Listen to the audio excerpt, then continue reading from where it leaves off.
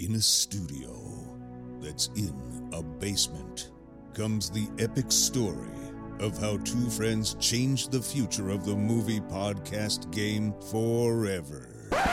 The reviews are in. Boys Life magazine gives the High Sci podcast 4.5 acorns. The Daily Bugle says, these guys are super legit. And Pope Francis declares the podcast as life-affirming. From the kid who tried to get smart with David Spade and got fucking old. You're still out. You're still bad. And the guy who can name all four Baldwin brothers. Alec, William, Daniel, and the baby boy, Stephen. Live from the studio of his parents' basement. The Have You Seen It podcast. Hello and welcome back to the Have You Seen It podcast. My name is Mason Knight. Sitting across from me is the one and only Cash Kraus. But before we begin, if you guys can please be sure to smash that like button, comment below, subscribe to the channel, and hit that bell notification as we drop videos here every single day. So with that said, Cash, what are we here reviewing today? I forgot to put today? my hood on. Damn it. Oh, no hood. You do have the robe, though. I know, the Jedi robe. Well, Mason, it's an extremely special week for us. Of course. Because Obi-Wan is being released. It's Star Wars Celebration Week. So what better time to do the original prequels? Yeah. So we're reviewing the prequels. We're doing Obi-Wan. It's going to be a huge Star Wars week. So if you're doing that thing, if you like Star Wars, you're going to like this channel this week. Yeah, for a lot of Star Wars content this week. But Mason, we're here, man. Wow. How long have we waited for this TV series? Well, since 2005, so about 17 years. 17 years we didn't know we had to wait. I cannot believe we're getting it. Yeah. So long. A lot of time had to pass for people to be okay with this series to come out. Right. I'm just amazed. And McGregor always said, too, that there was a story to be had here. For sure. You know? Yeah. And it was always something that, you know, in the expanded universe, they had written books, you know, about Obi-Wan's life in between episode 3 and 4 on planet Tatooine. So, very excited we got it. The hate for the prequels had to die down enough. Yes. Because the hate for the new sequels was large enough that we can you know what? Prequels are okay. Prequels are pretty good now. Seriously, they stand the test of time. As I say often, they age like a fine wine. I really do think that those new ones had to come out for people to hate the prequels a little less for us to get, because that's even what all these interviews, because Hayden Christensen and Obi-Wan, or not Obi-Wan, but Ewan McGregor, are doing all these interviews together right now because of this. And that's pretty much what they said was it had to die down a little bit. Yeah. And get appreciation, because I think people have a much larger appreciation for those films. Yes, I most certainly do. And I was always one that really enjoyed the prequels because that's what I grew up on. Yeah. You know, so I was a kid, so I didn't really have the full context of dissecting film and whatnot. But they hold a special place in my heart. How crazy, though, Mason, should we get into episode let's just jump 1? right into it. It's just called Part 1. It's simple. Part 1. But I kind of knew from just the beginning of, the recap of what happened, the last 10 years or whatever, I knew this was going to be something special. Yeah. And just that opening scene of them in the temple, and we get more Order 66. We do. Order 66 is so fucking breezed through in the original, in the prequels. For sure. I want to see a lot. I want a full series on the week of Order 66. Yeah. Because remember, this happens 10 years after Revenge of the Sith. Right. Remember Revenge of the Sith?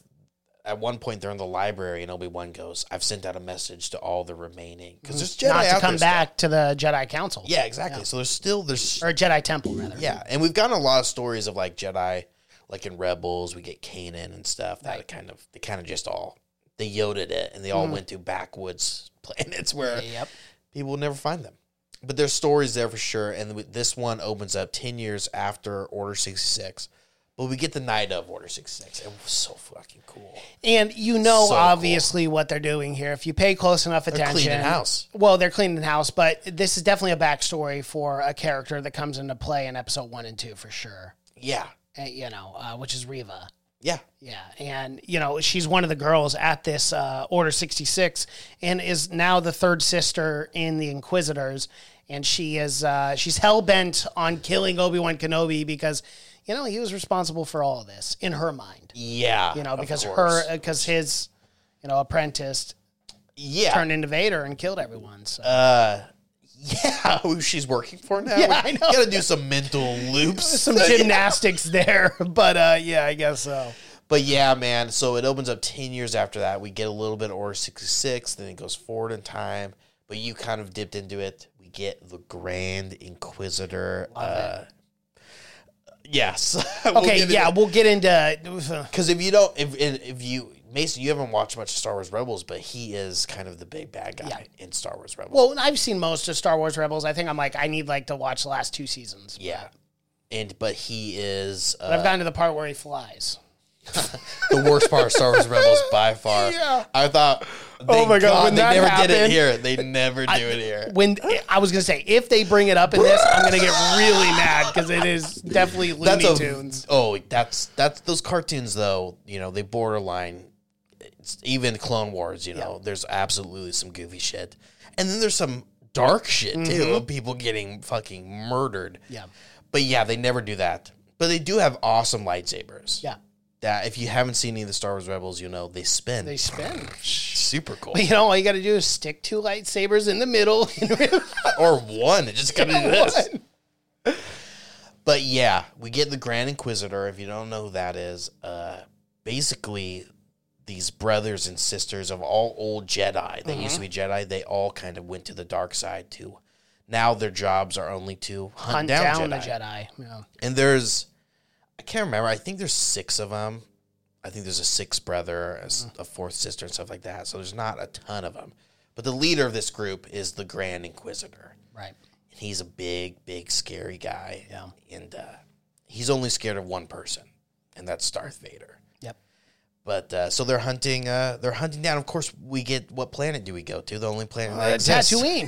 Hey, imagine that. Where we get this kind of montage. There's not a whole lot that happens in episode 1, but what I will say is I really did enjoy kind of the discovery and kind of seeing Obi-Wan Kenobi's daily life of just working a normal job, obviously dealing with traumatic PTSD 10 years after the fact. So you can only imagine.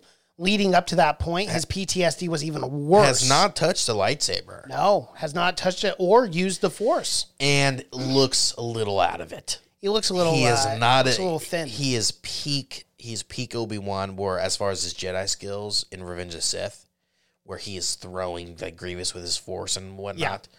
He's not that Obi-Wan in this. No, because he can't use the Force because then that'll alert, the Inquisitors. And he's been out of practice for a long time. Even he even gets in a fist fight in this, and he almost gets his ass kicked. Yeah, he does.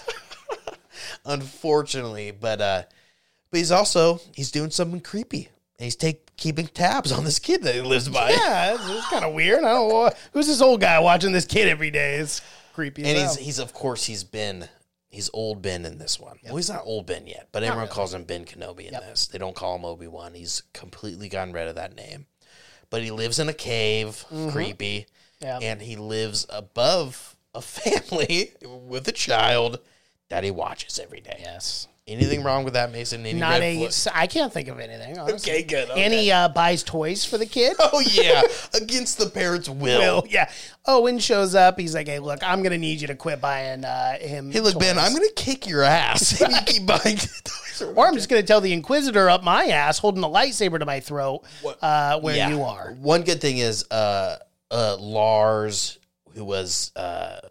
Shmi's husband and whatnot. Yeah. They're actually good people, and they know who Ben is. Right. So it's not completely creepy. It's not a complete stranger. Well, we're obviously joking around here, but it's still creepy.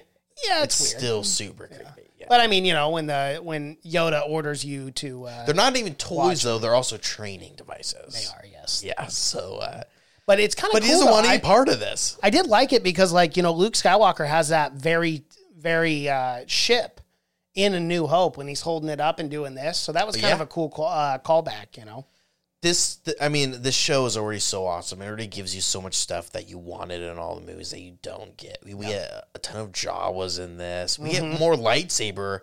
We get more lightsaber duels in this one than we do the first 5 minutes than we did the first two films of the prequels. Yeah. It's crazy, but we get a cameo by a Safdie brother. Benny Safdie plays the Jedi they're hunting. Oh, duh, yes. Yeah. What was that Jedi's name? Nari? Yeah, Nari. Yes, Yeah. who's...